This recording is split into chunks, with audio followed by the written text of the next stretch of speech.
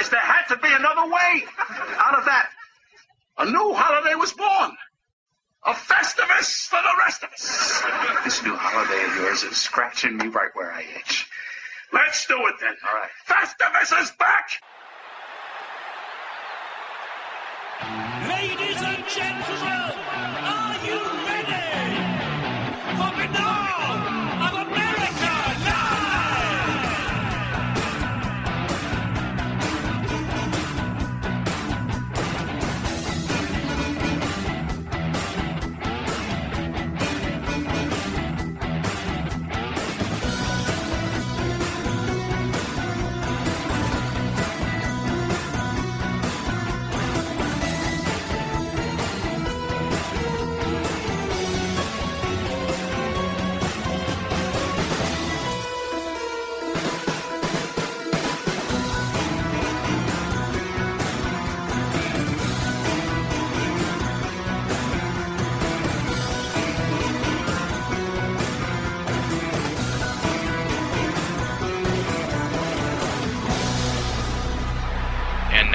Ladies and gentlemen, it's the Banal of America Audio Holiday Special, featuring Stanton Friedman. Happy holidays! With your host, Tim Banal. No commercials, no subscriptions, no network, no rules, and at the end of the day, my friends, no comparison. And really, that goes without saying, especially on tonight's program. For the first time ever, we're doing this one live. Hopefully it runs smoothly. It is the 12th annual BOA Audio Holiday Special featuring Stanton Friedman. He is a legend. He's my hero in a lot of ways. I've said it a million times on this show. If I wasn't doing this show, it wouldn't be because of him, because he gave me my very first interview. So I was like, that started all this. So I hold him very, very dear to my heart, and that's why we have the holiday special, and it's unbelievable. It's been 12 years we've been doing this, Stan. It's just absolutely crazy, and it's one of the signature programs in this whole, in the series here. So thank you so much for being a part of it. Thank you for coming back. Welcome back to the show. Happy holidays. I'm excited. It's the holiday season finally once again. Welcome back, buddy.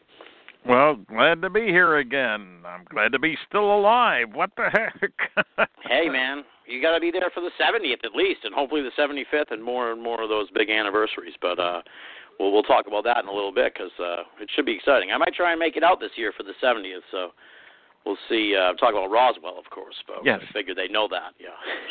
Yeah. Well, tell me first, you got a new book that came out. We want to tell people about this because you still got 4 or 5 shopping days till Christmas, and I'm sure it's in the Barnes & Nobles and the whatever bookstores Amazon left. And all that. Yeah, I think they're still Amazon. So tell us about the new book and give me a little thumbnail on it. The book is Fact, Fiction, and Flying Saucers by Kathleen Marden and myself. This is our 3rd book together, and it's different from the other ones. There are a lot of UFO books. Every time I turn around, I see a new one. I haven't read them all, but I'll try to get to most of them. But we decided that there was really a need for stepping back a little bit and saying, so how come sensible, thinking, smart people have said such dumb things about flying saucers? I'm thinking of the nasty, noisy negativists, as I call them, people like Phil Klass or Ed Condon or Donald Menzel. And, these aren't idiots.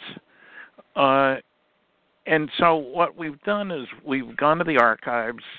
Their papers are at the American Philosophical Society Library, for example, and I've been to 20 archives altogether. Kathy's been to a number of them. To try to sort out what's going on here. And we finally realized that there are connections between these people that weren't obvious at all, and that the 3 have in common that the irrationality, the clear, obvious, not derived from facts, statements that these guys have made over the years. I mean, I'm a nuclear physicist. Okay, Ed Condon was a very smart physicist. He was invited to become part of the National Academy of Sciences in his 40s. He was elected president of the American Physical Society one year and president of the American Association for the Advancement of Science. This isn't a dink. Very smart guy. Yeah. Published a lot of papers, all that sort of thing. So how could he say things like, it seems clear that there won't be any visitors to Earth by aliens for the next 10,000 years? You know, I wouldn't take bets on 50 years from now. How could he possibly say 10,000? Donald Menzel has been attacking UFO reality, tried to convince the Air Force they ought to let him identify all their cases because they all had prosaic explanations. They didn't buy it, fortunately. Phil Klass and I have tangled a great deal for the last 20 years of his life, or more than that, I guess. And was a good writer for Aviation Week and Space Technology. How could he say all the dumb things that he said about flying saucers? I mean, you know that he paid me $1,000 for proving him wrong about something that he had no business even suggesting was true. He'd never been to the Eisenhower Library, and he challenged me that a certain document related to MJ-12 was done on the wrong kind of type. It was the large pica type, but the National Security Council, which supposedly was responsible for this, only used elite type, and he had 10 samples to prove that, and he'd give me $100 each for every genuine memo, and he had a number of conditions done in the same size and style type. Now, the reason this is outrageous is he had never been, I checked twice, to the Eisenhower Library. They got 250,000 pages of National Security Council material. How could anybody dare to make such a challenge? He probably didn't think he'd bother. He probably didn't think he'd bother, and then he could, then he could crow about it.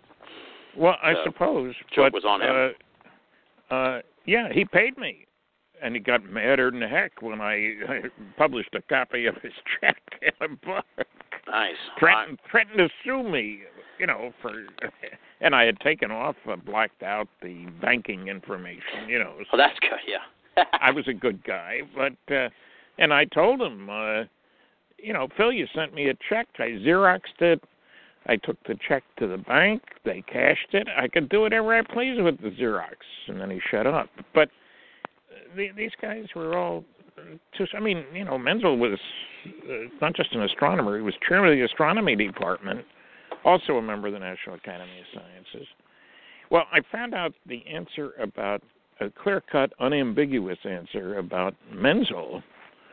I was looking, trying to find out more about this ostensible MJ-12 group, which didn't make any sense because Menzel's name was on it as a member. How could a guy who'd written 3 anti-UFO books, the king of the debunkers in the 50s and 60s? Right. This is how you discovered how you discovered that he had all these clearances. Now let me sort of jump ahead because we've covered these. We've done these a million times. People love these stories, but they'll give me grief because I don't, because I like hearing them.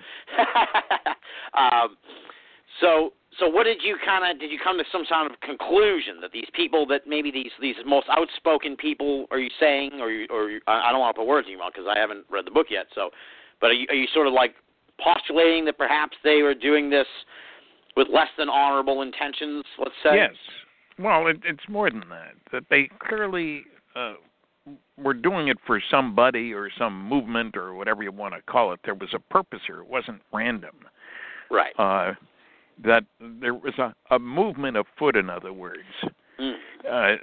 And, at least with Menzel, we know who he worked for, National Security Agency, among others, CIA also, a bunch of stuff. But why was Condon taking this attitude? Class. Now, I happen to know that Aviation Week and Space Technology, which employed Class for many years, fired somebody when they found out he had a connection with the CIA. You remember the Church Committee and those hundreds of journalists, supposedly objective seekers of truth, had a straight connection with the CIA. And in many cases, their employers knew about it.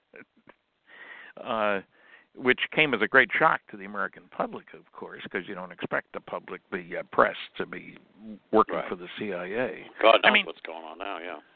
Yeah, and look, it didn't surprise me because in an intelligence project that I did in the early 60s, mind you, looking at Soviet capabilities with regard to building nuclear systems for space, I visited archives that had loads of Soviet information in them, but also reports from people who were traveling and attended meetings and were reporting back to the CIA on what happened at those meetings. These guys weren't employees of the CIA, but they made nice, you know. And so that's your patriotic duty, I suppose, if somebody asks you from the government, hey, you're going to be at this meeting, and we'd sure like to know what's going on, and you're qualified to be there. We're not, so give us a hand. I mean, I can understand that. But these three guys, like I say, with Menzel, it's easy to understand. I didn't like him when I didn't know that he had worked for the NSA for 30 years. Yeah. With Klass, he did so much to try to discredit people, and some of it very much behind the scenes. Right. You know, why would he write a letter to the FBI about Hynek? Yeah, he was very cloak and dagger, which is in keeping with the idea that he was, you know, doing this at the behest of somebody, that there was something going on there. Why did he write that nasty letter about me to the Canadian government? What a strange thing to do, you know, warning them that I would be moving to the USO and from the USA to Canada, and that I would be saying that there was a cosmic Watergate and all kinds of other stuff. Well, why would he do that? What benefit to him? You know, it sounds like something he's doing for somebody else. Right. And so we concluded at least that there was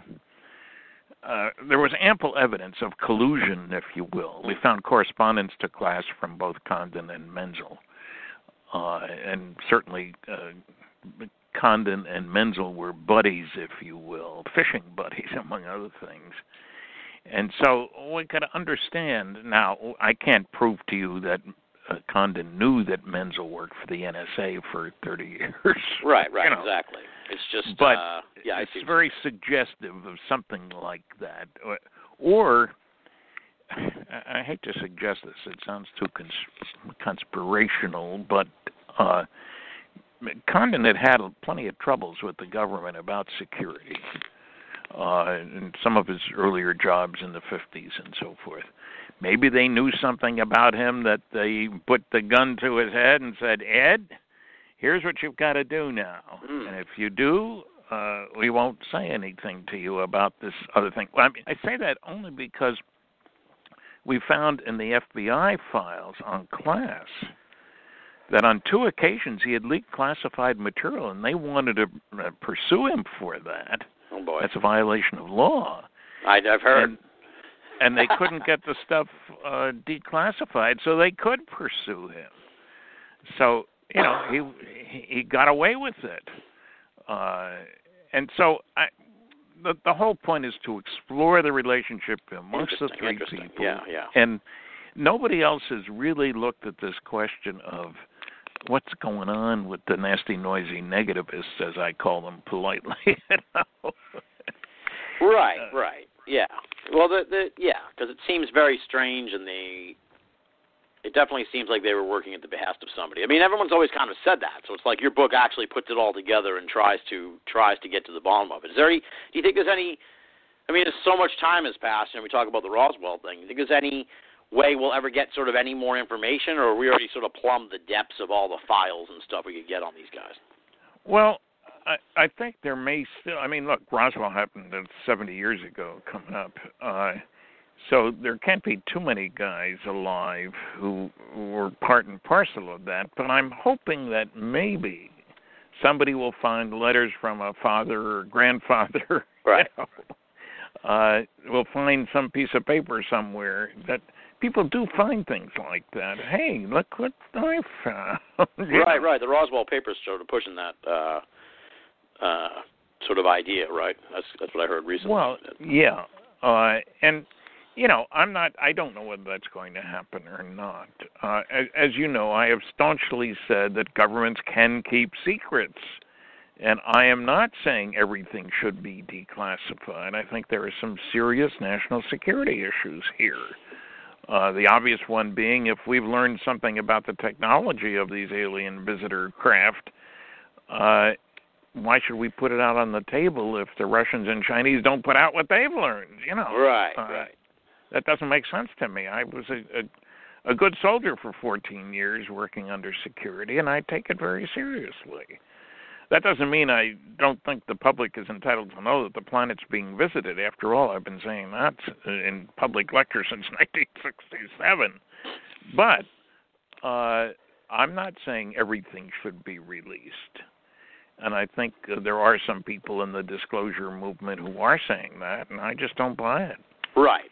That's just, well, as I was saying to you when we set up the interview, I feel like this disclosure movement's hit the wall because they put all their eggs in the Hillary Clinton basket, and they have no yes. no plan whatsoever for the Donald Trump administration. And no plan B. Yeah. And, people ask me about Trump and security and stuff, and I will first off admit I'm not a fan of his. Second of all, as somebody who had a clearance for 14 years, I have difficulty believing that he'd be willing to shut up for anybody. Yes. I wouldn't trust him with classified information because I don't trust him to do anything other than what he feels like doing. Well, here's the thing: on a human level, it's also. I was saying this to somebody the other day. It's if they tell him about anything like related to UFOs or aliens or anything like that revelatory, he's not going to be able to help himself, and he'll tell his kids because that family seems so tight knit, So then all of a sudden it's getting, and the people who tell him this information must know that too, Like I'm sure Obama didn't tell his kids whatever he got told about aliens. You can't tell your friends without telling your enemies, or relatives without telling your enemies. And so I have no idea what's going to happen. And I wish to strenuously express the view that presidents don't have access to everything. Right. Because they meet with the press all the time, and they might inadvertently release something that seems innocent, but that gives a spy information that he otherwise wouldn't have gotten. And tells what corner of the desk to look under. Right, exactly. Yeah, I never thought of it that way, but you're right. It's like It's that explains in a lot of ways the need to know thing, and I never really considered where it's like just knowing you might by accident tell people or something. So, yeah. Well, that's right. That's why I still get people telling me that, well, if somebody's got a top secret clearance, he gets access to all top secret information. No way. That's not the way it works. That's why that need to know thing is there.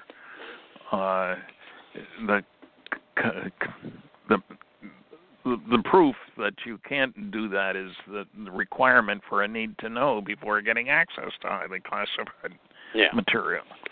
So, these are interesting times about such things, especially with this transition coming up. And Lord knows what it's going to be like in the next 6 months. Yeah. Have you been following this story about the fake news thing?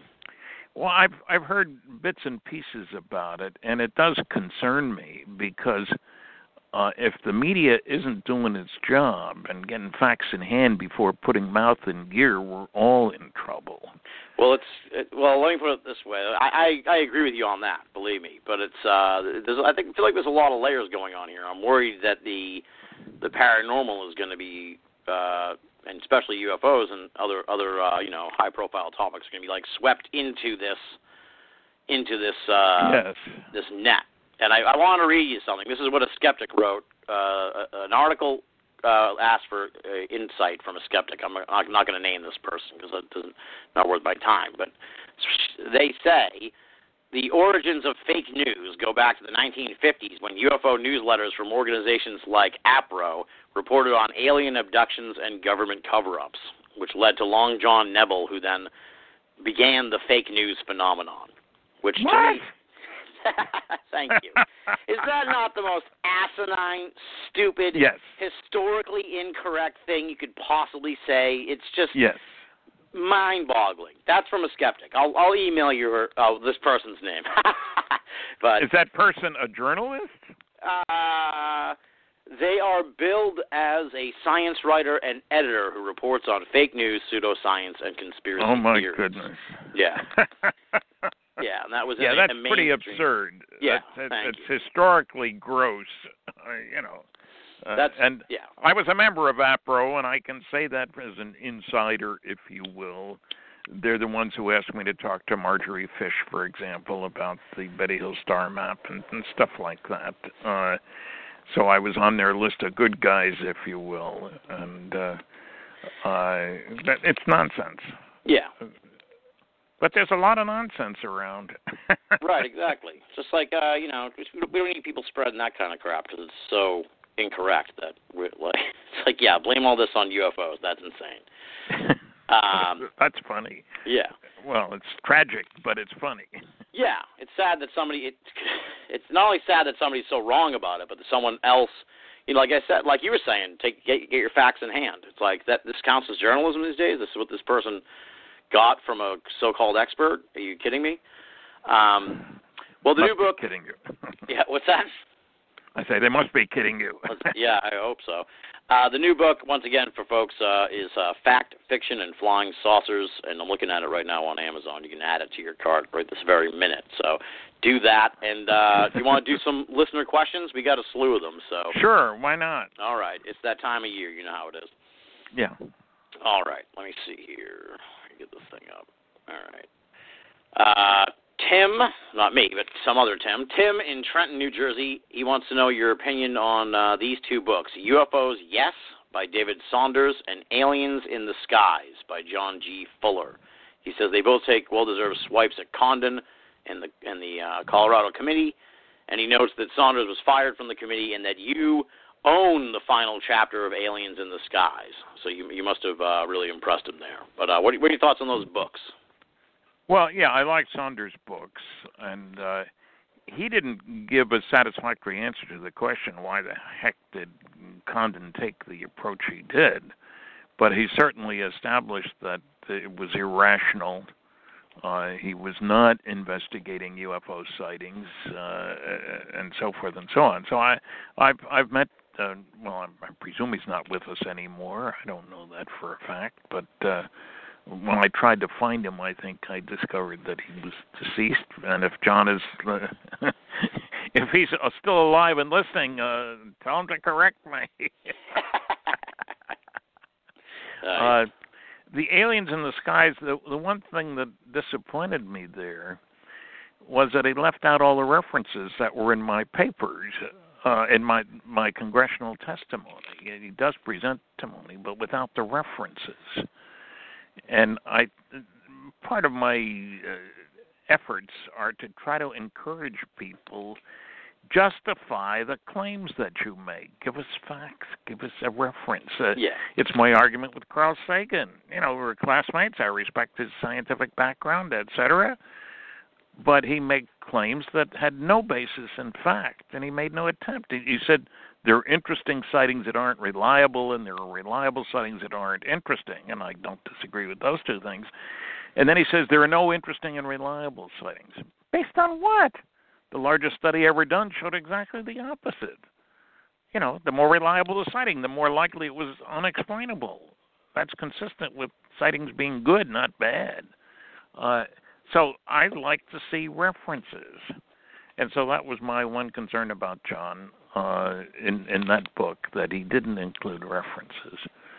But it was a pretty good book. I don't think, I don't know how well it sold. But he included a lot of good stuff in it. All right.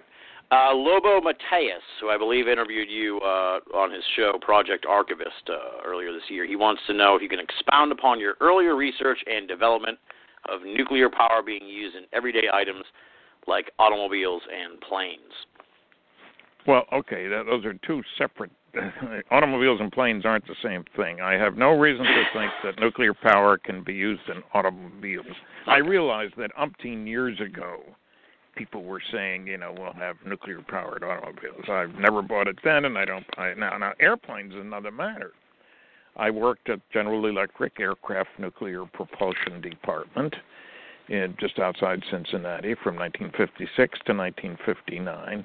It was a big program. I worked on radiation shielding because that's a major problem for nuclear airplanes because you don't want to cook the pilots. Not a good idea, So it was a big program. We spent $100 million in 1958. That one year we spent $100 million, and that was a lot of money back then. Yeah. Now it's chicken feed. Well, not to me or you. But, Yeah, exactly. But we also employed 3,500 people, of whom 1,100 were engineers and scientists. And we did a lot of work on all aspects of the problem, but for political reasons, it was basically canceled when the Eisenhower administration took over. And I predicted that. I left the program late in 1959.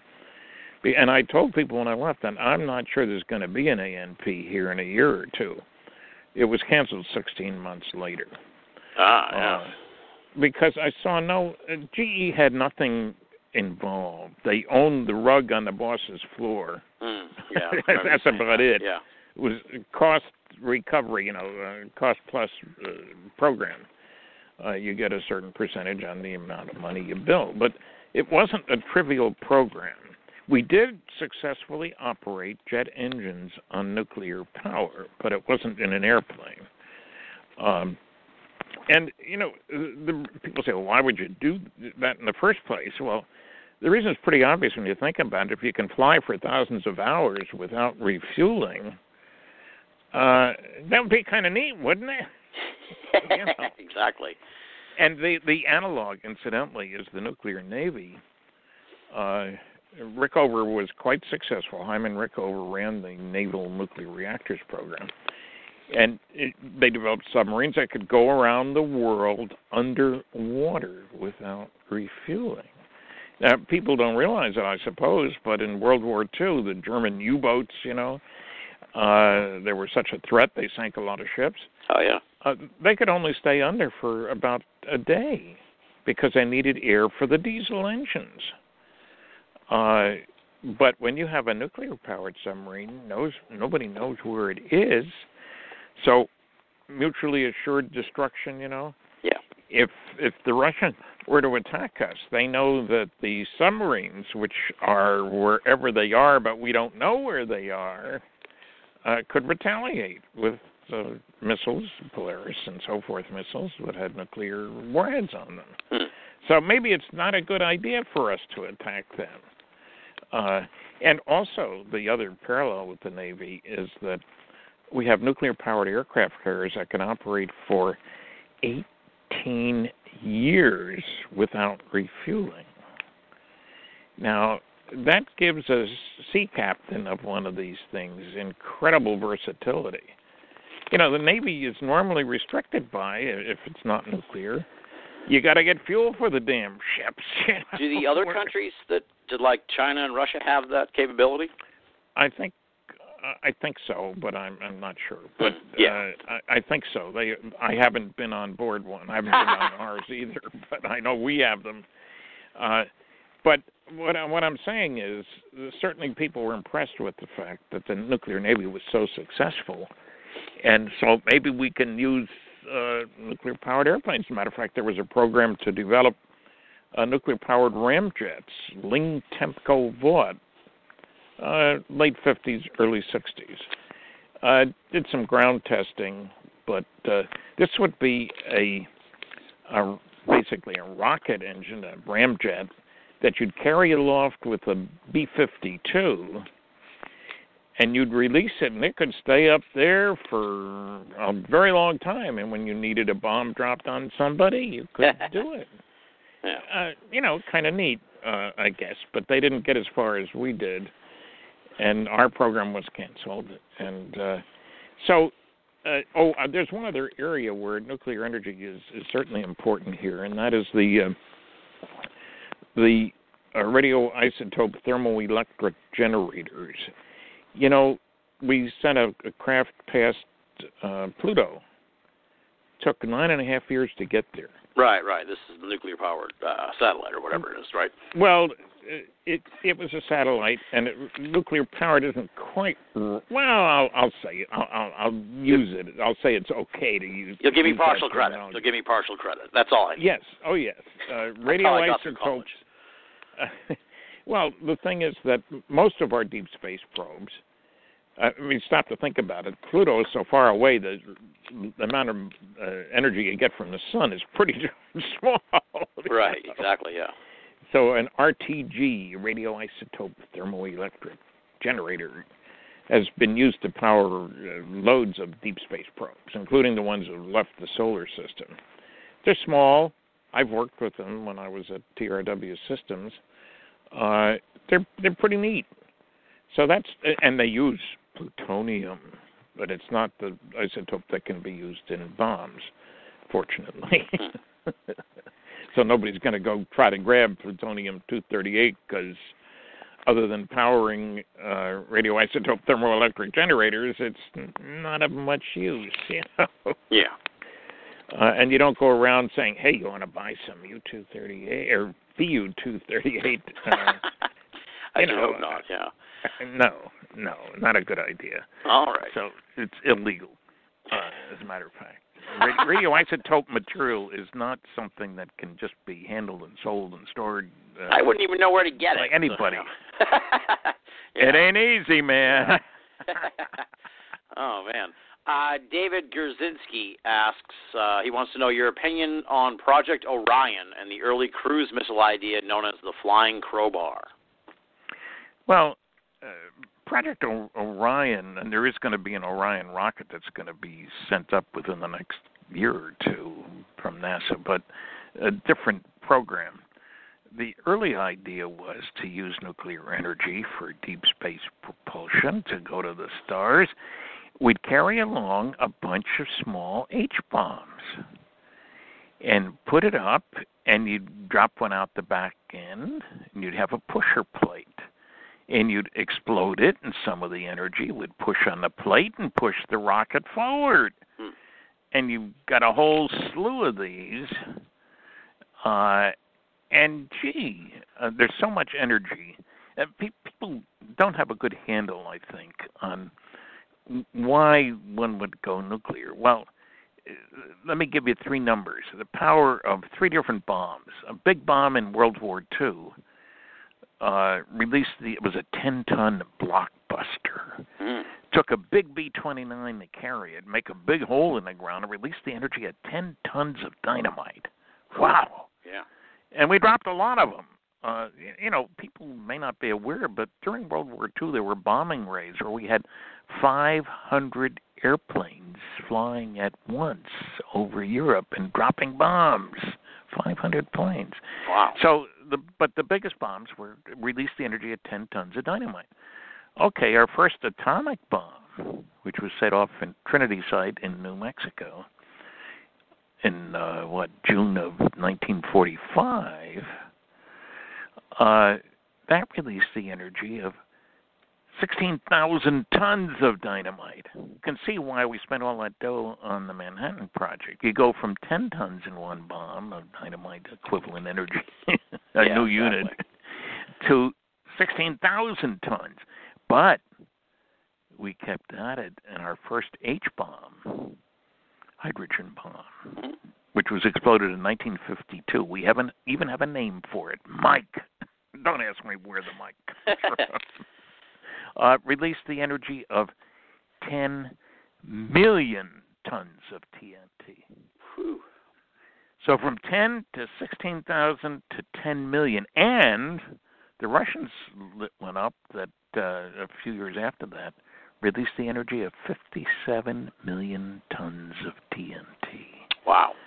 So One if you use that for propulsion, weapon. You'd be doing all right in space, is what you're saying. Well, what I'm saying is two things. One, every advanced civilization is going to how does that star of ours produce all that energy? And the answer, which we found out in 1938, was nuclear fusion.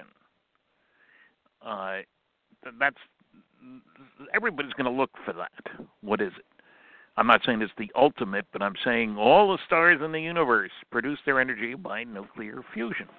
Second thing is, it's perfectly obvious that if you want to go to the stars, there's your best energy source. Yeah. You can exhaust particles that have 10 million times as much energy as they can get in a dumb old chemical rocket. Right, exactly. It's so you can understand. It's almost natural. It's coming right. The universe is showing us the way to do it. It's the sun. Well, yeah. I'm glad you caught that, because some people say, well, how would they know? Well, everybody is going to look for where does the star get its energy from. You know that in the 20s we thought it was from burning chemicals? You know. Oh, they thought the energy from the sun was from burning chemicals? Well, big mass of burning gas, yeah. Oh, wow. And it wasn't look, we didn't even discover the neutron until 1932. You know, they've been there all the billions of years the Earth's been around. That's true. Yeah, there you go. So when someone tells you that the aliens can't be here, tell them, what about the neutrons? You know, that's what I say about the people, you know, the people when they discovered the New World. It's like America and all that was here all along in ancient Greek times and things. So, you know, how do we know the really? aliens? I thought it didn't show up until Columbus came along. Exactly. What about the flying crowbar? What is this thing? Do you know anything about that? I don't know if he's talking about the linked tentacle. This is a cruise missile idea known as the flying. Well, it looks that does look like a missile. It's a nuclear ramjet. The air comes in one end and gets heated in the reactor and goes out the other end.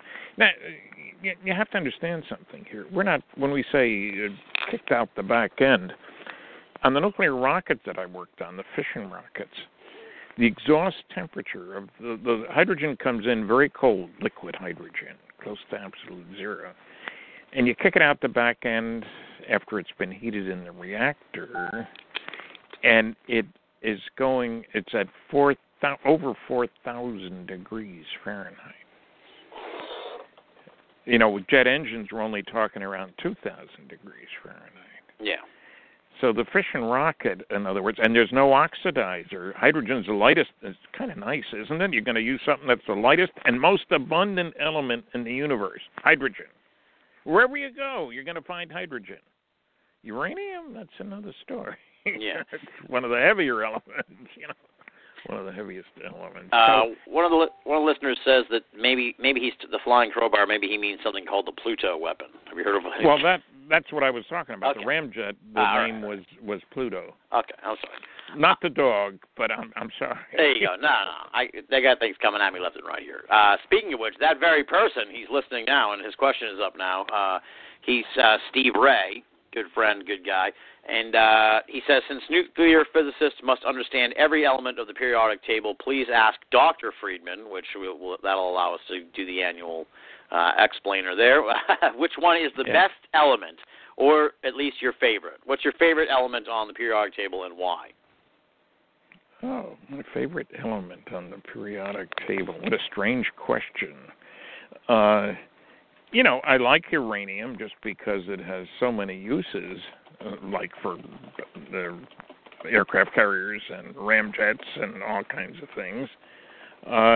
I like plutonium because it's neat. You know, we spent a lot of effort to make it and stuff. Yeah. And because it doesn't occur naturally in nature. Uranium does, but there isn't enough of it around, really. So, I'll have to think about that some more. Favorite element. Which element do I love the most? Well, I figured the obvious answer is gold. Well, I don't have much of that. And then the other joke that I thought of when I read Steve's question was no love for element 115 from Bob Lazar. That, oh my God, that's a lucky guess in a way, because like I could say I an alien came down and gave me element like 123, and eventually they'll get to 123, I assume. So Well, maybe. Yeah, 115 was much more likely than 123. It's only 8 away. You never know. It was a long That's a good time. way to put it. You know, like you said, we just started figuring this stuff out like 100 years ago. So who knows how many they'll end up being. I'm not a lover of Element 115. I didn't think and so. Anybody who thinks you can use it for a propulsion system really has to answer a couple questions. Where do you get it? The discovery was made on the basis of 4 atoms of 115 that were produced in a huge accelerator operating for weeks. 4 atoms. Now, if you had 4 followed by 24 zeros atoms, then maybe you could do something useful with it. The second problem is the half-life is less than 2 minutes. So how do you do something useful with something that's, there's only half of it left after 2 minutes? Another 2 minutes, another half's gone, and so forth. Exactly, yeah. So it isn't very useful. There are radioactive isotopes that have half-lives of 1 million years or 10,000 years, but you can do something useful with those. Right. But 2 minutes hardly qualifies. Exactly, yeah. Ron Ostrander wants to know a lot of interesting questions this year about sort of obscure areas, obscure topics. This one's another one. He says, Ron Ostrander says, good health and best wishes to Mr. Friedman at the holidays. He wants to know if you're familiar with the sketchy 1970s documentary Overlords of the UFO, which features an appearance by you via film stock footage taken at some news conference or similar event. And he wants to know what your impression of that film is. I remember, I can't give you specifics because it was a long time ago, but I remember when it came out and I was disgusted with it, and I don't know how I wound up in that. They used some footage. Certainly I didn't intentionally get involved with that piece of junk. It was pretty sad. I bet you it's on YouTube by now, but yeah, I've never seen it. Well, probably everything else. Yeah, exactly. But no, I'm not a fan of Overlords of the UFO. Just for my edification, what was it like a bad? Was it like sort of were they trying to scare people that like the UFOs were coming to get us or something like that? Was there like a it was as bad as that. Yeah, the whole tone was wrong about what they could do, and like they're here to destroy us and all kinds of stuff like that, and with nothing to back it up. My basic rule: have facts in hand before putting mouth in gear. Exactly. And I didn't say anything that was wrong, but the movie certainly did. Paula Summit wants to know, or Paula Samet, I think, I don't know, one or the other. She wants to know your opinion on the work of Jacques Vallée, which is less nuts and bolts and more extra-dimensional. We've talked a little bit about this in the past, but... well, I talked to Jacques not long ago at all. Oh, nice. We are on good terms, and when I get out to San Francisco, I'll go see him. And... that's one of my favorite cities anyway. I lived for 3 years, 30 miles away. But no, I think Jacques did an awful lot of pioneering work in ufology, collecting data, and I think he's got a new book out, but I haven't seen it. I'm not sure if it's very, very new, but I know he sort of put a new one out in the last few years and talking a lot about the historical record in UFOs. Well, yeah, that one. No, but there's one after that. And Jacques, we've seen each other. We both testified at that strange conference in Saudi Arabia, for example. Oh, nice. And no, we've been friendly and so forth. But more important, Jacques is a real scientist. And the difference between us is my background is in advanced technology. I worked on nuclear airplanes, fission rockets. I was involved in a study of fusion rockets way back. God forbid I should mention it was 1962 that I worked on that. And so... He doesn't have that background in advanced technology. On the other hand, in terms of collecting reports from hither, thither, and yon, and doing a good job of it, and having the courage to deal with the astronomers. His degree was in astronomy, and he worked with J. Allen Hynek. And I had a problem with Alan. I could never get him to look at the literature about interstellar travel technology. Because most astronomers think that you can't get here from there, so what's the point in looking, you know? Right. And so, but Jacques is solid.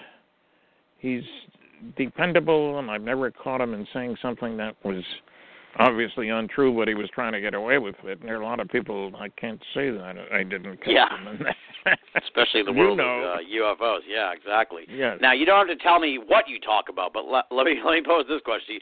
When you see him nowadays or talk to him, do you guys actually talk about the UFO phenomenon still, or is it like, how's the grandkids, you know, like what's you mean it like? Jacques Vallée? Yeah.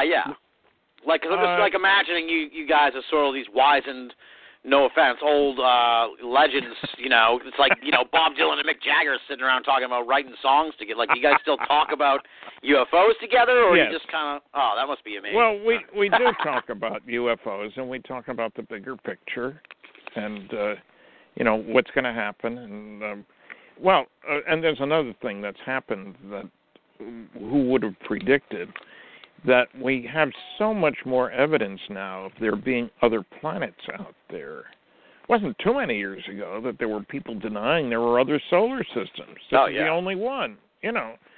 So thanks to the Kepler and other astronomical devices. But, you know, I'll give you an incredible statistic. From the data I've been able to find, there's between 1 and 1.6 planets per star. Some might have 9. Right. Like, well, our solar system has 8 or 9 or 10 or whatever number you want to pick. But we didn't know that. And so I find it so ludicrous when some of the SETI people, you know, I have to say SETI stands for Silly Effort to Investigate, you know, when they act like there's no way you can get here. And Frank Drake once said there could be as many as 8 or 10,000 places in the galaxy. Right. And now a better number would be 8 or 10 billion solar systems. I'm not saying every planet out there has life on it, just like not every atom is fissionable, but there are enough that are to make it interesting to use it. Yeah, exactly. So our whole attitude about there being other life, we talk about probability. How can you assess probability when you don't have any data?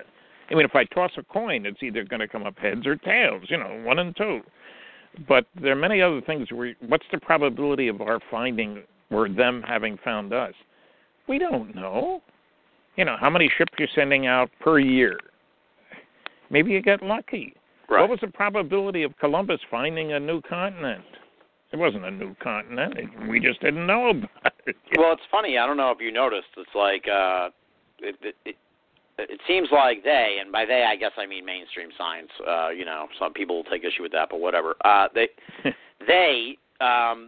They're almost twisting themselves into knots now as they get more information like this, because I saw an article recently, and I'm sure I'm going to butcher the idea, but butcher the details of it, but the idea is generally that, like, some statistician put together, like, an equation where it was like, it's almost certain that aliens exist, but they went extinct before they could ever get to us because of, you know. Yeah, I've seen that. Yeah, it's like, what's the basis for that? Yeah. Well, if you throw darts at a dartboard with numbers on it, that's what you right, exactly. Yeah, you know. Like I said, they're twisting themselves into knots because they're like, all right, well, how can we? They seem to think that if aliens were out there, they would land on a White House lawn and say, "Hi, Earthlings, what can we do for you?" Yeah. They can't think of any other reason to come here. One of my books, I think I got 15 or so reasons to come here. You know? They do a weekly radio show or an annual one. Idiocy in the Boondocks. Here we are at Earth again this year, folks. Well, they'd love it this year. This must be the highest rated year they've ever had, Idiot in the Boondocks. Well, yeah, I think you're right. But, you know, why did Columbus and all those other guys head west? Well, some of them went to convert the heathen. Some of them went to steal the gold. That ought to be my favorite element. Right. You know, some of them went to bring back vegetables, tobacco, tomatoes, potatoes. We didn't have those before in Europe. Yeah. And to get slaves, to steal land, for a penal colony. I mean, look how the first Englishmen to wind up in Australia were convicts. Right. They're exactly. proud of it. So maybe Earth, the whole planet, is a penal colony. They dumped all the bad boys and girls here. That's why we're so nasty to each other. They call it selective breeding. You know, we got the worst ones, don't we? Well, I'm sure they realize this, but it's like anyone who says, why don't they land on the White House lawn, you better hope they don't, because otherwise, you know, we'll end up like the Native Americans. We'll be the Native Earthlings. We'll be the people that got wiped out by the advanced culture. So. Well, yeah, I think, frankly, I think the Galactic Federation probably has rules that we certainly have not accepted about not interfering with what's going on. Rules of behavior. Isn't that why we have Congresses and Senates? Exactly, yeah. So forth. We civilized people make rules that they abide by that respect other people's rights. No, we don't see much of that happening here, do we? Well, yeah, and it stands to reason that, like, if there's intelligence is smart enough to travel between the planets, that it's not the Wild West out there. It's like that's right. kind of funny in a way, because it's like the human perspective on space still is that it's like the Wild West, but it's yes.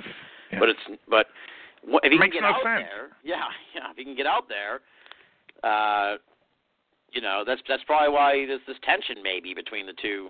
You know, between whatever the UFO is and whatever we are, because it's like we're not mature enough to understand what we're doing out there. Hey, look, when you spend $1 trillion a year, as we do on this planet, for things military, that tells you a great deal about us, because after all, it's not as if there aren't people starving to death every single day. Yeah. It tells you where our priorities are, and I can't imagine any real advanced civilization accepting those as, well, that's the right priority. See who you can kill the most, or, you know, have the most bombs or stuff. You know, look, we've exploded 2,000 nuclear weapons on this planet. Some people say, what do you mean 2,000? We haven't. We have. Look it up. That tells you a lot about us. Fortunately, only 2 on people, but... Well, it's funny, in a sense, it's like, not to get too philosophical, but it's like, if we could get into space as a species, I think that would end a lot of the conflicts in a sense, because literally the sky is the limit. You wouldn't have to be fighting over land and territory and resources anymore. It's like, you know, that's what the collective human race should be working towards, is to expand beyond the Earth so we don't fight. Oh, come on, I want to settle Mars so I can steal the gold from there. There you go. All right, we'll zip along to the next one, because we're okay. we could get into that for a while. Sean, and this one kind of jumps from that. Sean Kotz wants to know if you think it would take an undeniable event/crisis event, like landing on the White House lawn, to persuade people that the phenomenon is worth mainstream scientific attention, or is it possible that it will eventually get funded scientific studies due to a general cultural change? I've kind of advocated that as my generation, and God forbid the millennials grow older, maybe there'll be more of a move towards it, but who knows? So that's kind of the question for you. Well, I think that there are a lot of problems with recognition of alien visitations. One of them would be giving up power. There's nobody who speaks for the planet. How many people think of themselves as Earthlings as opposed to Greeks or French or Chinese or American or Canadian or whatever? We have a national identity instead of a planetary one. And we're not ready, and nobody in power, this is an observation after 82 years of being around this planet, nobody in power wants to give up power, do they? No way. You know, I'm going to step aside and let the planetary look over. Ha! That'll be the day. Right, exactly. Yeah. So that's a major concern. Okay, so you think, yeah. All right, I'm trying to see if there's anything we missed sort of in that question, but I think, I mean, we've always been waiting for that tipping point, so, you know, who knows? It's like, I still feel like that maybe the best workaround if they're really trying, if they really want to advance this any further, would be to sort of find, as ridiculous as that whole Face on Mars thing is, it's like find some old thing somewhere else where you can be like, okay, we know that this is real, but they're not going to come hurt us. Maybe. Who knows? You know what I mean? But, well, it's kind of like when I was working on the nuclear rocket engine I worked for Westinghouse, but Los Alamos and Aerojet were also working on nuclear rocket engines, and we all successfully tested them. The thought was that these would be an upper stage to take us to Mars, and the first nuclear rocket engine upper stage would be launched in 1978 was the plan. But President Nixon canceled the program in the early 70s. Now, I don't know why he canceled the program. Wasn't enough money. Who knows what went on? Yeah. Maybe the Martians said, stay the heck off our planet. Yeah, exactly. Well, I mean, who knows? We don't know. But what I'm saying was that was what its primary use would be. Would be an upper stage to set up a colony on Mars. Triple a payload as compared to a chemical rocket. Right. Makes it very attractive. And again, not to get too philosophical, this sort of thought just crossed my mind as we were talking. Is this idea that Sean mentions, about the next generation will maybe sort of treat this with respect or something. It's like, listen, folks, Stan and I have been doing this show for 12 years, and I had that attitude. Because even when I read Sean's question, I was still bullish about it. But the more I thought about it as I was listening to you, it's like I don't know, man. My generation, we didn't do anything either. It's like, maybe the next generation will, but I tell the story all the time, and I like Steve Bassett. I think that some of the disclosure stuff went off the tracks this year because of the election, but I tell this story because it's just a description of sort of the hopefulness of this field and the reality of it. When I first, the conference I first met you at the X conference in D.C. in 2004, I called to get the tickets. I talked to Steve. I'd never met him or anything like that. And he was like, oh, you're only, what was that, 2004? So I must have been 25. He said, oh, you're only 25? You're going to be flying to the moon. You're going to be going to Mars in the next 10 years. It's going to be amazing. Folks, I ain't been to the moon, and I ain't been to Mars, and I'm going to be 40 in a couple of years, and I ain't going to the moon or to Mars. So the idea that, it's this whole idea of us getting out there or really, really sort of doing that is moving so slowly that, maybe the next Well, I don't think the aliens want us out there. Would you want such a primitive society whose major activity is tribal warfare out invading your territory? I don't think so. Yeah. If anything, they'll let us send some 3D printers out there and build a little city and give us, 50, I like it. 50 years till we're ready to move in. Steve Groen, he asked about the so-called disclosure movement and if it'll lead to anything. I think we pretty much covered that one just now, so we'll skip that. You're putting me in a hell of a position here, but I have no choice. You're not going to kill Santa Claus because he doesn't exist. Really, Brian? He doesn't exist? That's right. He's not real. Oh, interesting. Interesting theory, Brian. Who else isn't real? You going to tell me that Elmo isn't real? Huh? SpongeBob? Is he not real, Brian? Is SpongeBob not there at the bottom of the ocean giving Squidward the business? And what about Curious George? Huh? Does he not really exist?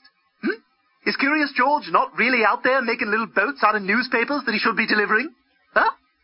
Educate yourself, you fool. It's the Banal of America Audio Holiday Special, featuring Stanton Friedman. Happy holidays. It's the one night of the year when we all act a little nicer, we smile a little easier, we share a little more. For a couple of hours out of the whole year, we are the people that we always hoped we would be. Have a Merry Christmas, everybody.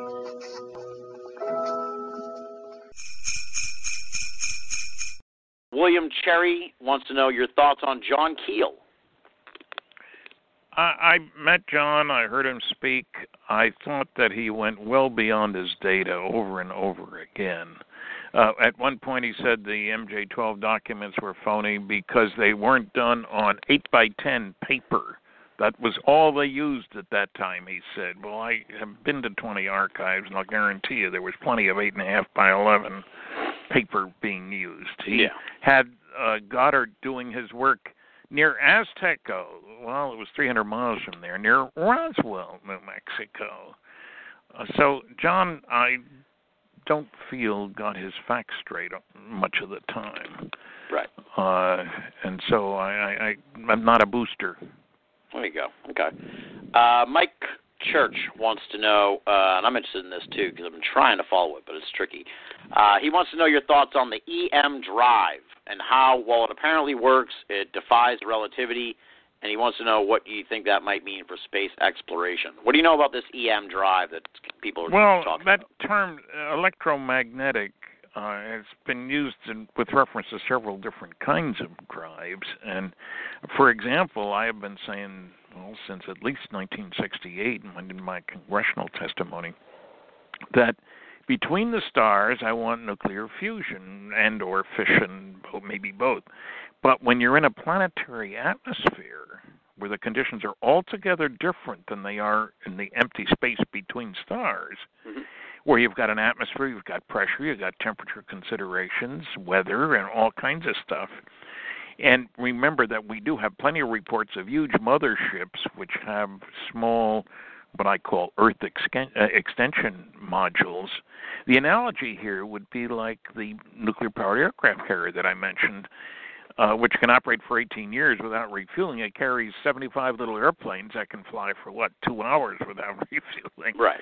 So my solution for between the stars is nuclear fusion. But within the atmosphere, and the ones that crash are not the motherships, incidentally. They're this much smaller Earth excursion module. Yeah, maybe they wouldn't be able to cover up a mothership crash.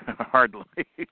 I think that that's where we have an EM drive. I have postulated, because I've done some work on, for example, the EM submarine. That works by having electric and magnetic fields produced in an electrically conducting fluid, seawater. That salt water is a good conductor of electricity. And Westinghouse scientist Dr. Stuart Way actually operated a small, with a bunch of students from the University of California, Santa Barbara, an electromagnetic submarine. No moving parts. It was neat. And then the Japanese, Kawashima, I think, also operated one, and they even used superconducting magnets. Now, I believe Mike is talking about this specific, EM drive that's been in the news over the last, 6 months. Do you know about this thing?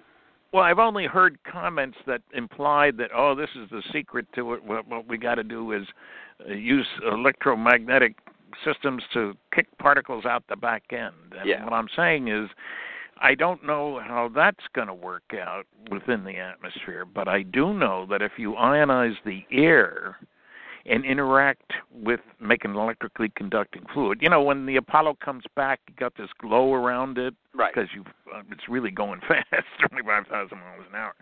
Well, okay, if you have a plasma around a craft in the atmosphere as an electrically conducting fluid, you can control lift, drag, heating, sonic boom production, radar profile.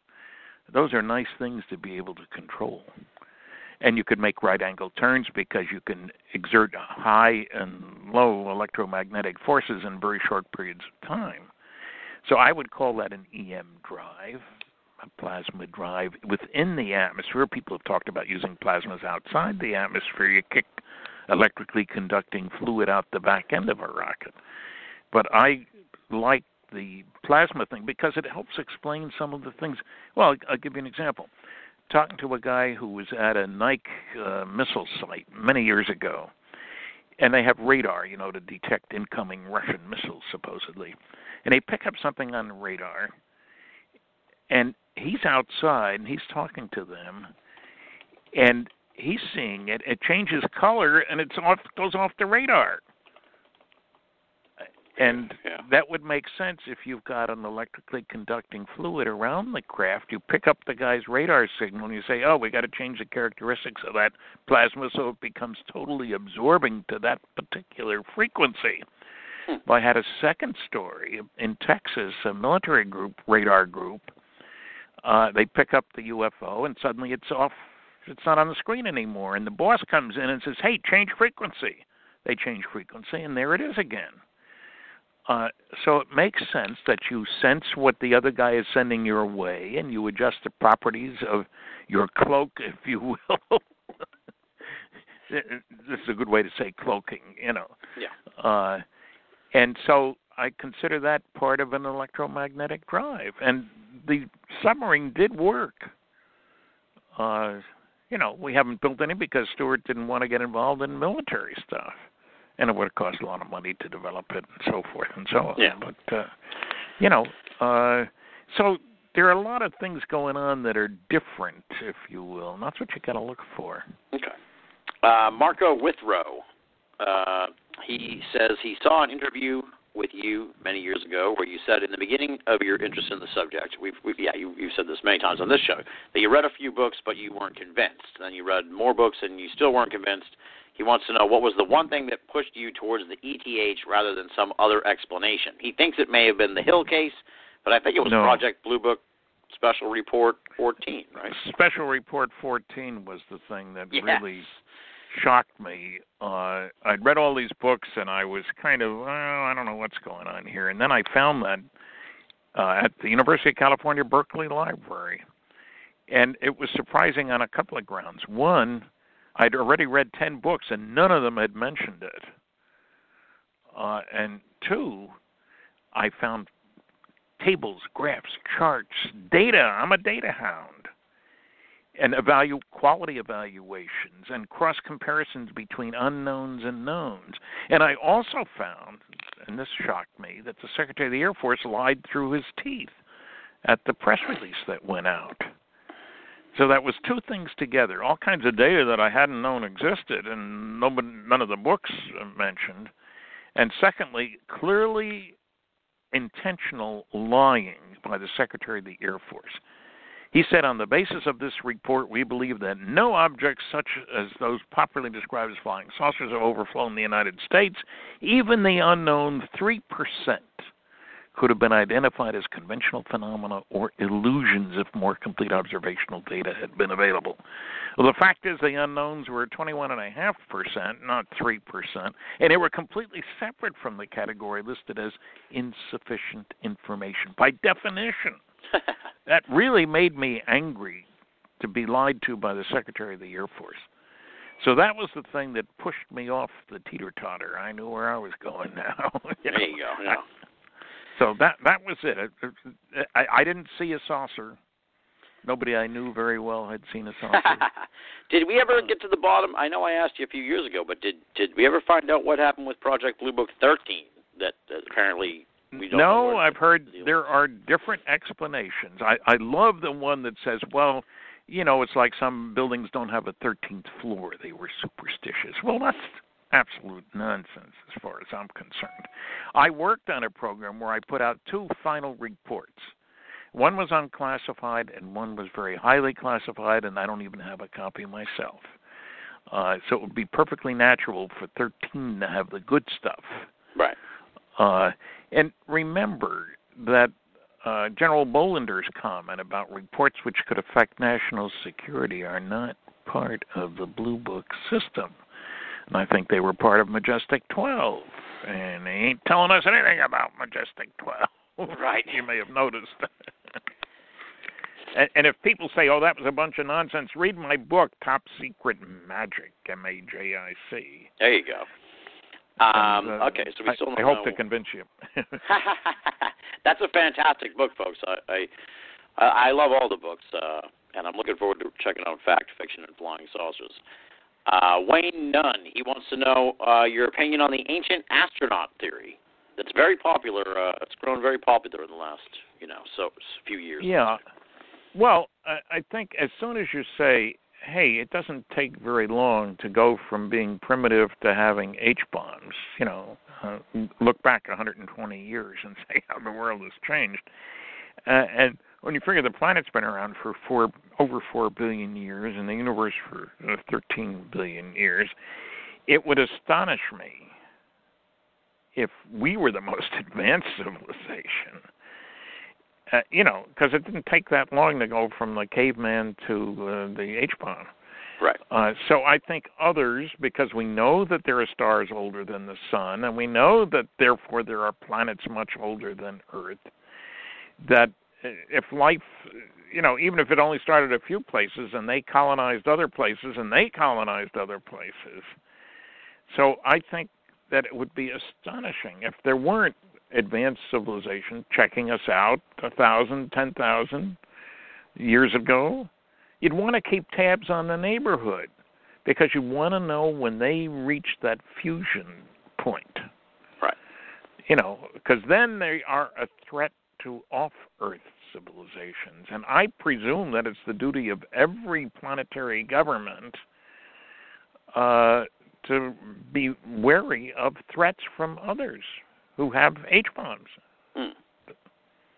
Yeah. They're going to say, we don't care what's going on out there, because they all would know that once you realize that fusion exists, that you could use it for propulsion. So maybe it takes you 60 years. Big deal.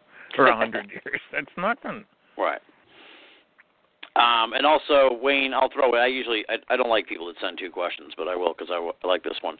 He wants to know what you think of Walter Bosley's work regarding the Sonora Aero Club. I'm not sure if you're familiar with Walter's stuff, or do you know about the Sonora Aero Club? Wasn't that the 1897 stuff? Yeah. What have you put much thought into that? Well, I did some looking at it, and it was clear that there were people thinking about flight back then. That was before the Wright brothers, but so I'll put that in my gray basket. There you go. I don't know what to think about them. Maybe. I don't say that, clearly that was alien. I'm not saying that at all. Yeah, how would anyone, Big jump. Yeah, exactly. Okay. Let me see. Gracie Jane Gollinger. This is an incredibly specific question. I'm wondering if you, I'll be thrilled if this resonates with you, but we'll see. Gracie seems to recall that you had a long career in the nuclear energy business. Obviously, we've talked about that for 12 years. Could you discuss 14. No, 12. Well, yeah, you and I have. Yes, absolutely. Could you? Right. Could you discuss what you know about the Westinghouse Waltz Mill site near New Stanton, PA, which she presumes is a coincidental name, New Stanton, PA? Specifically, the nuclear research and subsequent mishandling of nuclear materials therein. This is at the Westinghouse Waltz Mill near New Stanton. Well, PA. yeah, when I worked on the nuclear rocket engine, this would be from 1966 through 68. Headquarters technically was Waltz Mills, yes. And I don't think we mishandled anything.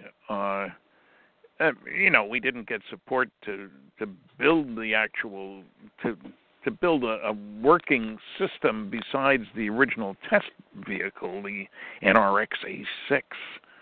We didn't test it at Westinghouse, though. We tested it out at the nuclear test site in Nevada, right near where they test atom bombs, not far from Area 51. Right.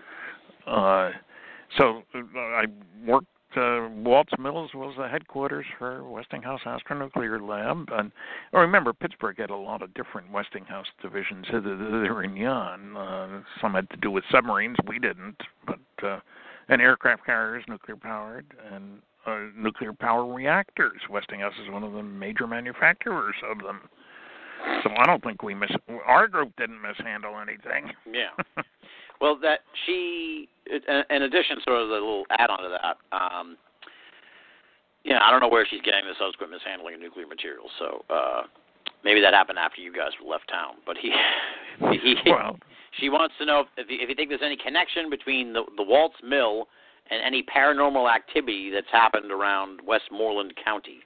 It's sort of this whole separate idea, I think, in a way, where it's like the visitors, let's say, have an interest in the nuclear aspect of things, which seems to be the case. Well, I don't deny that there are many examples. Look at Robert Hastings' work, for example. Right, exactly. That's what I was alluding to. And Mr. Salas with the nuclear-tipped missiles and stuff. I don't see any connection between paranormal and nuclear. other than a lot of people don't understand both of them. I like that. All right. Kirk Walker wants to know if you think the Cash Landrum UFO could have been an experimental nuclear aircraft. A very nuclear evening tonight. Well, they don't often get a chance to talk to some nuclear physicist who's crazy enough to look at the paranormal. Exactly. There you go. So you don't think that was, you said no? I would kind of talked over you there. Well, yeah, I mean, it was one of my first thoughts when I heard about the case. I talked to John Schuessler about it. He's a good, solid engineer from McDonnell Douglas. And just in going over the case, it is an idea that suggests itself because of the radiation damage to the Cash and Landrum, well, and the grandson, but Colby. But I don't think it was. I presume the question has to do with whether it was our nuclear-powered craft. I think that's the implication. Yeah. Yeah. He says experimental. Yeah. Yeah. Yeah, and I don't think so. They may have. Look, it wouldn't be surprising if they were using nuclear energy. It's a great way to put a lot of energy in a small space. We've already gone over that. You know, when a bomb gives you 16,000 tons of dynamite energy release instead of 10, gee, that's kind of neat, isn't it? You know, so it wouldn't be surprising. But I never did feel that there was a connection there. Okay. Let's see. We're heading towards the home stretch here. So, all right. Carl DeMarco would like to know what your favorite scenario would be for Joe Nichols and Michael Shermer, who are modern skeptics, to finally have to admit the existence of UFOs, and would it involve any probes? Probes of them? Yes, like maybe they'll get abducted. I'll go to the nicest, right? Yeah. Look, I debated Michael Shermer on Coast to Coast Radio, and I won the debate 80% for me, 20% for him. He didn't know a damn thing about flying saucers. He had a lot of notions that he came up with, but nothing to do with the facts, the data, the solid information. Now, Joe Nichols, some of his explanations for cases are just outrageous. What do you expect from a professor of English? Which is what he was. He wasn't a scientist. I should say is, as far as I know, he's still alive. Yeah. So I wouldn't call him a skeptic. I'd call him a debunker. There's a difference. The skeptic says, I don't know. Exactly. The debunker says, I do know. Ain't nothing to that, man. Right. There's a difference in attitude. The 4 rules for debunkers. Don't bother me with the facts. My mind's made up. What the public doesn't know, I'm not going to tell them. You never hear any of these guys talk about Blue Book Special Report 14. The third rule is that if you can't attack the data, it's easier. Nobody will know the difference anyway. And fourth, do your research by proclamation. Investigation is too much trouble, and nobody will know the difference.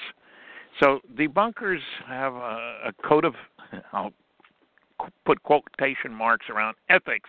Yeah. Behave unethically because that's what matters. You can get your point across easier that way if you don't let the facts get in the way. Exactly. Hey, folks, I read you a quote there earlier from a contemporary of Joe Nichols and Michael Shermer, or someone who fancies themselves a contemporary, and you saw how completely off base and wrong that was about UFOs and fake news. It's like and like Stan says, spoken from a place of proclamation, where you and me and the listeners, we know that's complete malarkey, and so it's just it's maddening. I salute your patience over all these years, because anytime that thing was, I saw that little quote today and it was sticking in my craw all day, and I can't imagine how you've had to put up with these clowns for all these years. Let me make a point about that. People think I must get a hard time from my audiences. I don't. I've given over 700 lectures, 50 states, 10 provinces, 19 other countries. I was in Bulgaria not long ago, a hotbed of ufology. Nice, Bulgaria. I've been in Hungary, too, Hungary, is that a country? No, I don't think so. But my point is, I am not a masochist. I don't do this. I've had 11 hecklers. 2 of them were drunk.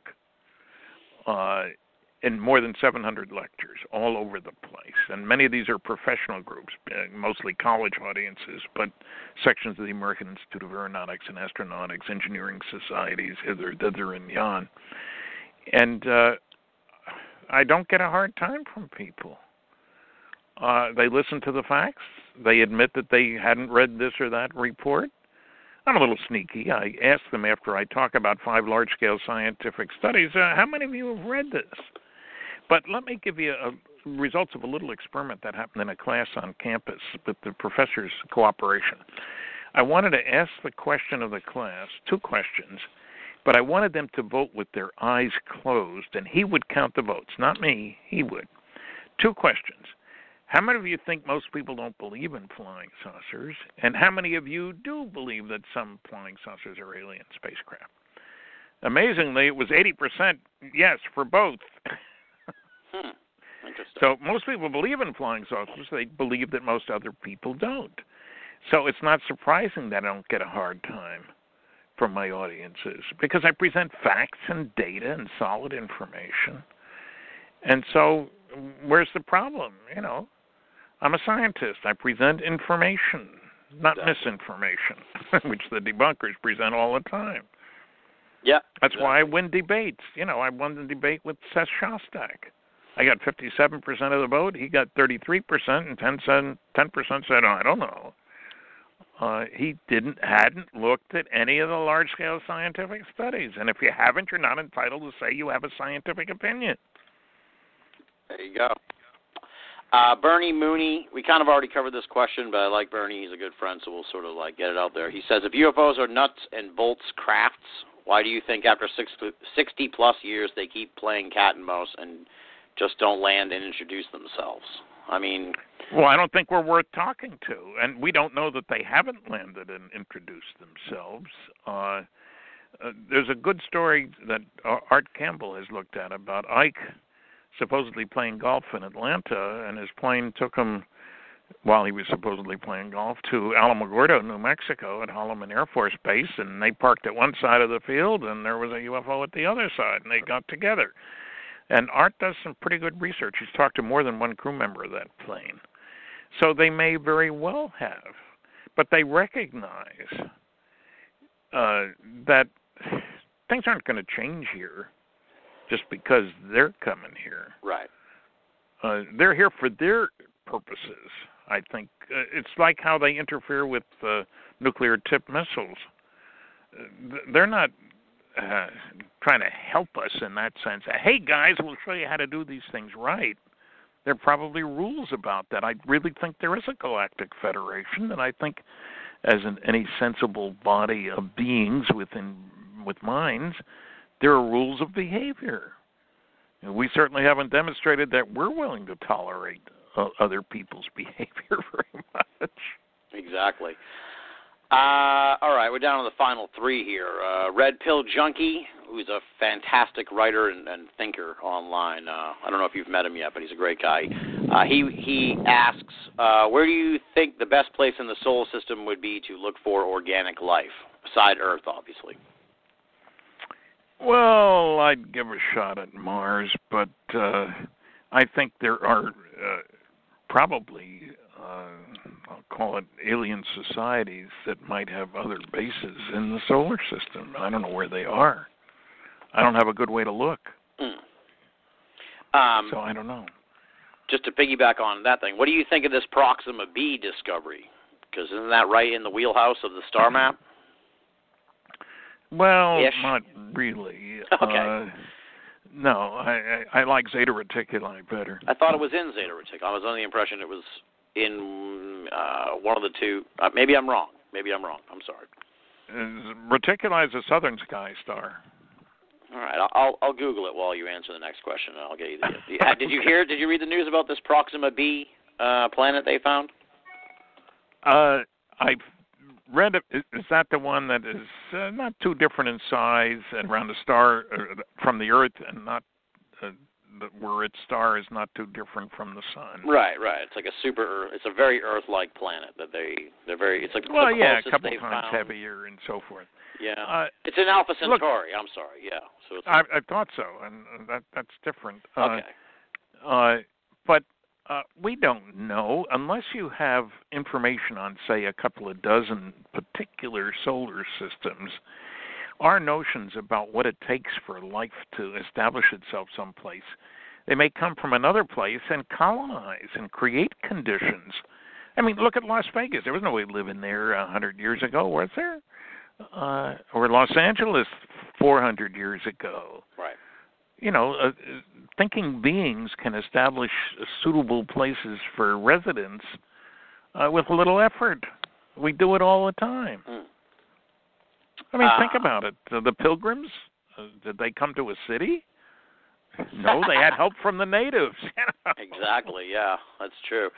Curtis Scarrow wants to know your knowledge or views of current quantum physics, Moore's Law, and simulation theory. Jeez, Curtis, I mean, come on. Do you have any thoughts on those things? Yeah, about Moore's Law, I do have a thought. Moore was the head of a big company that was crucial in the microelectronics business, and he decided in the mid-'60s, after checking things out, that holy cow, it looks like the number of transistors you can fit on a chip, microchip, was doubling every year or two, which doesn't sound like much, but if you do that 10 times, wow. And that's gone on for more than 40 years. And some people are thinking it's leveling off now. But my basic view is that technological progress comes from doing things differently in an unpredictable way. The future is not an extrapolation of the past. You have to change how you do things. Right. You know, lasers aren't just better light bulbs. So, yeah, they produce light, but different technology. So I think Moore's Law has been a guiding light for a lot of people, recognizing that we're going to find out things that we don't yet know, and we'll get smarter, more technologically advanced, if you will. And I don't talk about quantum physics. That's not my bag. All right. Red Sun Superman is the final question of the night. Red Sun Superman, who just had his gallbladder removed, so get well soon, Red Sun Superman. Yeah. He'd like to know how many astronauts you've had conversations with, assuming that you've spoken to some over the years. I've spoken to several, Gordon Cooper and Bill Anders, and the second man to walk on the moon. We did a couple of television shows, as a matter of fact. And I have great admiration for the astronauts. And it was very interesting to me. I knew Bill Anders before he became an astronaut. He was working on nuclear systems for space. Oh, wow. And we were both chairing sessions at a meeting of the American Nuclear Society in the late 60s. And we got to talking, and we talked for a couple hours just about UFOs. And he bought copies. I was going to be giving a lecture. I was still working for Westinghouse. I was giving a lecture on the way home. And he bought copies of everything I had with me. But when I asked him, I understand that there have been sightings by astronauts that couldn't be explained. And the way he answered was something to the effect that, well, I don't think there were any sightings that couldn't be explained. But he said it in such a way that I felt I was touching on classified matters and I didn't have a need to know for them. And you don't intrude in those situations. Right. I respect other people's security clearances, and I wouldn't have told him stuff that was classified, that he didn't have a need to know for. So I thought he was being very cautious. Now, he was on that mission, Anders, Borman, and Lovell, that went around the moon but didn't land.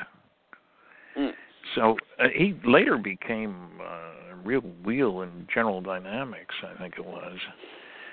I have the greatest respect for the astronauts. They're the best of the best. Yeah. And so I've been impressed. I've never indicated that they were giving me a hard time about flying saucers. They were cautious in what they said, but I expect that. Yeah, exactly. So they have my respect. And, I mean, I'm sure some of them said some snarky things at times, maybe to the media. I was assuming just because of the way things are. But it's like they never pulled the kind of stunts that these skeptics and the debunkers do. You know what I mean? No. They didn't make things up or personally attack people and stuff. So that should tell people a lot. Well, folks, this is like I'm telling you, this is a magical episode every year because we just did all of the questions and we came in right at the 90 minutes. So you have talent, man. Dude, it's all you, man. 12 years. So we got a rhythm going. We're going to have to do it again next year. I'll look forward to it. Absolutely. Now, the new book is Fact, Fiction, and Flying Saucers, The Truth Behind the Misinformation, Distortion, and Derision by Debunkers, Government Agencies, and Conspiracy Con Men. I love it. I love the title. And you can get it at Amazon and whatever bookstores remain out there. Folks, or from me directly, go to my website, www.stantonfriedman.com. I autograph everything I send out. And the books by Kathleen Marden and myself, we have 3 of them. They're all signed by both of us. Nice. All right. Well, folks, go over and get those if you can. And if you haven't got them already, definitely go and get them. I'm going to be picking the new one up very, very soon. And what do you have on tap for 2017? I know you obviously Roswell, the big Roswell 70th, and I'm going to try and get out there this time for it. So. Yes, it is the big Roswell 70th. Also, I'll be at the International UFO Congress in February. Oh, nice. In Phoenix. I'll be, for the first time ever, in Eureka Springs, Arkansas, at the big conference. This is the first time they've invited me. What can I say? I'll also be speaking in Mexico, Puebla, outside Mexico City. And I'll be putting on my website a list of all the places I'm going to be speaking. Any exotic, you said Bulgaria, you said you were in Bulgaria. Any new exotic locations on the horizon? No. Wouldn't it be nice to speak in No, it wouldn't be nice to speak in Antarctica because there's nobody there to listen. Have you ever been to Iceland? That would be a good place for you. No, I haven't been to Iceland. I've spoken in Saudi Arabia. Yeah. And in Turkey. Let's just jump to this just quickly before I let you go because I love hearing sort of the personal part of this. What was it like going to Bulgaria? What was that experience? I mean, because I haven't been to the moon, Mars, and I probably won't be making it to Bulgaria either, folks. So, I was in Sofia, which is a big city, and the sponsoring the guy was a professor and member of the Bulgarian Academy of Sciences. Wow. And there were several good papers by PhDs there they translated, so I can say they were good papers because I heard the translation of them. And they translated me to Bulgarian, and it was interesting. There wasn't a huge crowd because apparently he got a grant to set this up, which you believe. Yeah. So, look, Bulgaria, like every place else, people are interested in flying saucers. Yeah, and it's interesting, they joke like how culturally things shift to different, like how some places, I hate to use the expression, so like behind the times, you know what I mean? How David Hasselhoff's huge in Germany or whatever. It's like there's places around the world where they're just starting to kind of get into this stuff where we were like 20, 30 years ago, so. I was well received there, and I haven't had a problem anywhere, Even Saudi Arabia, a nice Jewish boy in Saudi Arabia. Not a bit of a problem. There you go. And the Roswell 70th, of course. Do you expect? There's going to be and you're going to be slammed, I'm sure, with media. You're going to be all over the place. Do you expect anything? Is it just going to be a sort of another, revisiting and file footage and stock footage thing? Do you think we're going to get anything out of this year? I don't know. I was surprised when I was there for the 50th anniversary. That there were over 300 journalists there. So I certainly expect that this is going to be very well attended. And I don't expect any breakthroughs, but how do you expect, by definition, a breakthrough is something you don't expect. Exactly. Yeah, that's something true. different. So I'm looking forward to it. They like me in Roswell. I like them. Yeah. Well, I mean, I do. Roswell is a town. The museum has been, it's one of the biggest tourist attractions in New Mexico. And that's despite the fact that when they started off, there were people who said, "You want us to be the UFO cop crazy?" They're singing a different tune now. Certainly, they are. Well, and if they haven't people given you come the there key with to their that families. If they haven't given you the key to that city, then they have. They need to build a statue to Stan Friedman in Roswell. Can we all agree on that? I think.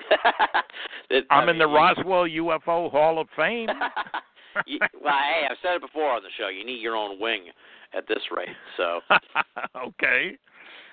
Well, listen, I can't thank you enough. I had a blast. I haven't done a lot of shows this year, and doing this show lights the fire inside of me again that I need to be doing more programs. So I had so much fun talking to you again, Stan, and it's been great. It's my pleasure, Tim. I really enjoyed dealing with you because you're so knowledgeable. Not everybody who interviews me is very knowledgeable.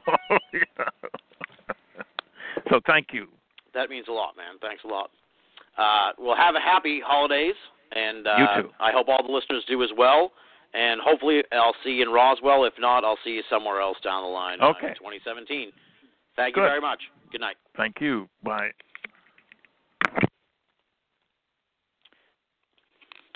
Well, there you go, folks. That was Stan Friedman, the 12th Annual BOA Audio Holiday Special.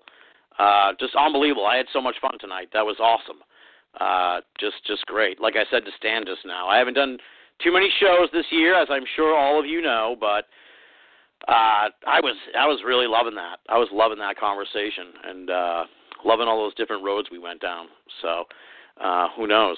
Well, I know we'll be doing another show in the next couple of weeks. I know that because we got one more traditional, I guess you could call it a holiday, one more traditional episode coming up in a couple of weeks. That's the annual Autopsy of the Year with Greg Bishop, where we dissect the year. And what a year it's been, 2016. So I tried to stay as far away from politics as I could with Stan tonight because people are tired of that, and we didn't want to sully the holiday special with that.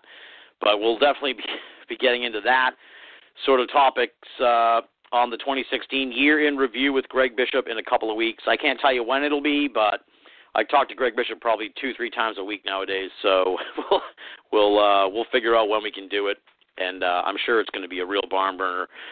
And, we'll talk about all the crazy stuff that's happened in the past year and where things are going. I've had my finger on the pulse of paranormal news more than I ever have in my entire life this past year. So I'll have a lot to say, and I'm sure Greg will as well. So stay tuned to Binnall of America, and especially Binnall of America on Facebook, because sometimes I post the news there rather than on the website. So it takes me a couple days, So next thing you know, like tonight I didn't post the news about this show going live until like 20 minutes before the show went live. I don't know what good that does anybody out there, but that's just sort of the nature of the beast. It's been an absolutely crazy year, and we'll have the year in review next week, or not next week, within the next couple of weeks. Who knows? Hopefully by within the first 5 days of 2017, or if not then. Yeah, I'd say that's probably pretty accurate. Yeah, maybe the 2nd, I'm thinking. That kind of could be nice, but I got to talk to Greg.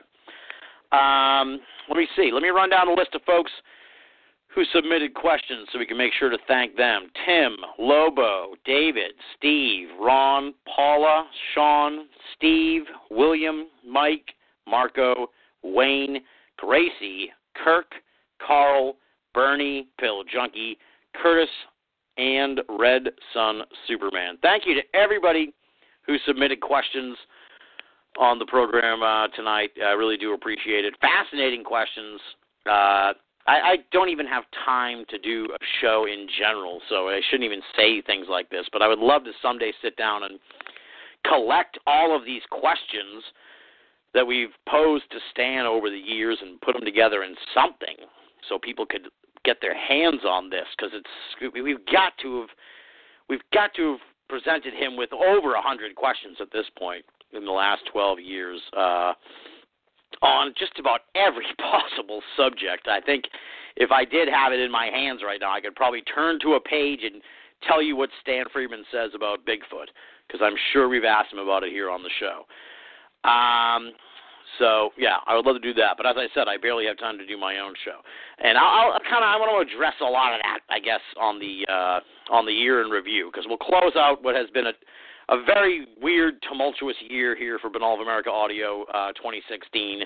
And I'm really hoping that we can make a real fresh start at things in 2017 as we kick off what I announced on the Steve Bassett episode will be the final season of Binnall of America Audio coming in January 2017.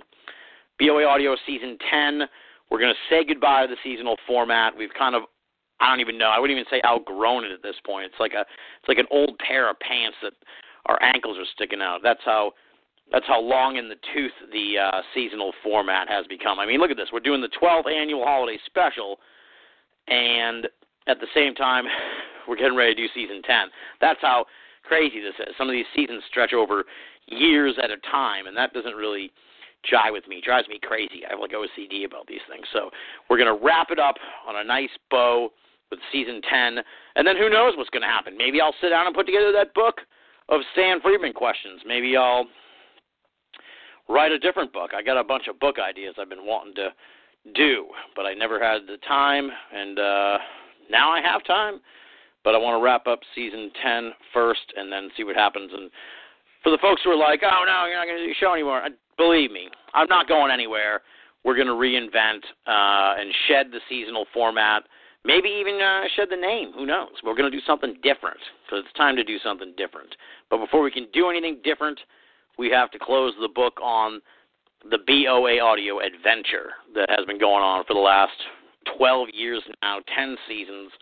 Unbelievable. So that's going to be in January, but first, in a couple of weeks, the incomparable marathon man, Greg Bishop, will be on the show for his easily record-breaking umpteenth appearance on the program to wrap up 2016, to grouch about things. I'm sure him and I will have a mutual grouch session, which is always fun, and absolutely positively piss someone off. So you have that to look forward to as well. That'll be in a couple of weeks, like I said. Stay tuned. It'll be live. I'll try and announce it closer to when we actually have it all set up. And I guess that's it. So with that said, thank you so much, folks, for joining us here on the 12th annual BOA Audio Holiday Special. I got a little choked up at the end. Stan, he's just absolutely amazing, and I hold him in such high regard, and I was just blown away by his kind words there at the end of the show. He's the man, folks. I really do. I love the guy to death. I think he's the greatest UFO researcher that ever lived, the greatest UFO advocate, because that's really what this is all about, trying to advocate for people to look at this crazy subject, and I think he is the best that ever lived. I don't even think there's any argument. So thank you to him for coming on the show. Absolutely. I really love this holiday special, and I really appreciate all the folks who have made this a part of their holiday traditions, and it really means a lot to me. So I hope everybody out there has a awesome, fantastic holiday season, and you'll be hearing from me in a couple of weeks with Gentleman Greg Bishop for the Year in Review. Thank you, everybody. Merry Christmas, Happy Hanukkah, Happy Holidays, and good night.